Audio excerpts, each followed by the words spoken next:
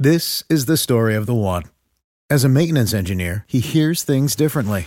To the untrained ear, everything on his shop floor might sound fine, but he can hear gears grinding or a belt slipping. So he steps in to fix the problem at hand before it gets out of hand. And he knows Grainger's got the right product he needs to get the job done, which is music to his ears. Call, click Grainger.com, or just stop by. Grainger, for the ones who get it done.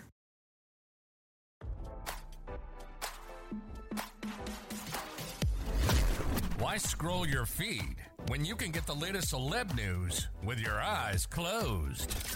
Here's fresh intelligence first to start your day.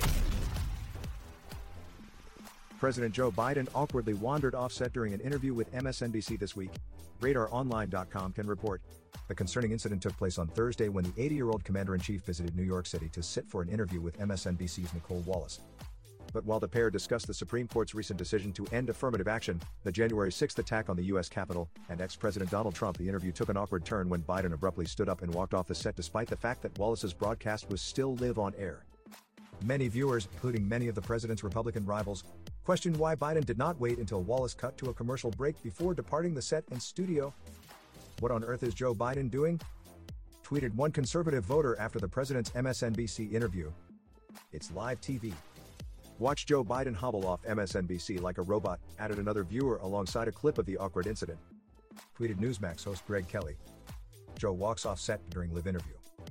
Meanwhile, MSNBC came under fire from critics after Wallace failed to question President Biden about his embattled son, Hunter Biden. As the president sat for his interview with Wallace on Thursday, Hunter was inside a Delaware courthouse providing testimony in connection to the defamation lawsuit filed by computer repair shop owner John Paul MacIsaac, the man who first obtained Hunter's laptop from hell. MSNBC viewers who tuned into Thursday's interview with Biden were also surprised that Wallace failed to ask the president about his health, particularly as the 80-year-old commander-in-chief prepares to run for re-election next year.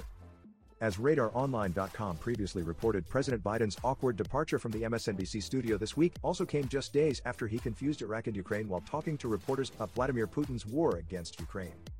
It's hard to tell, but he is clearly losing the war in Iraq, he's losing the war at home, and he has become a bit of a pariah around the world, Biden said while leaving the White House for Andrews Air Force Base on Wednesday. Now, don't you feel smarter? For more fresh intelligence, visit RadarOnline.com and hit subscribe.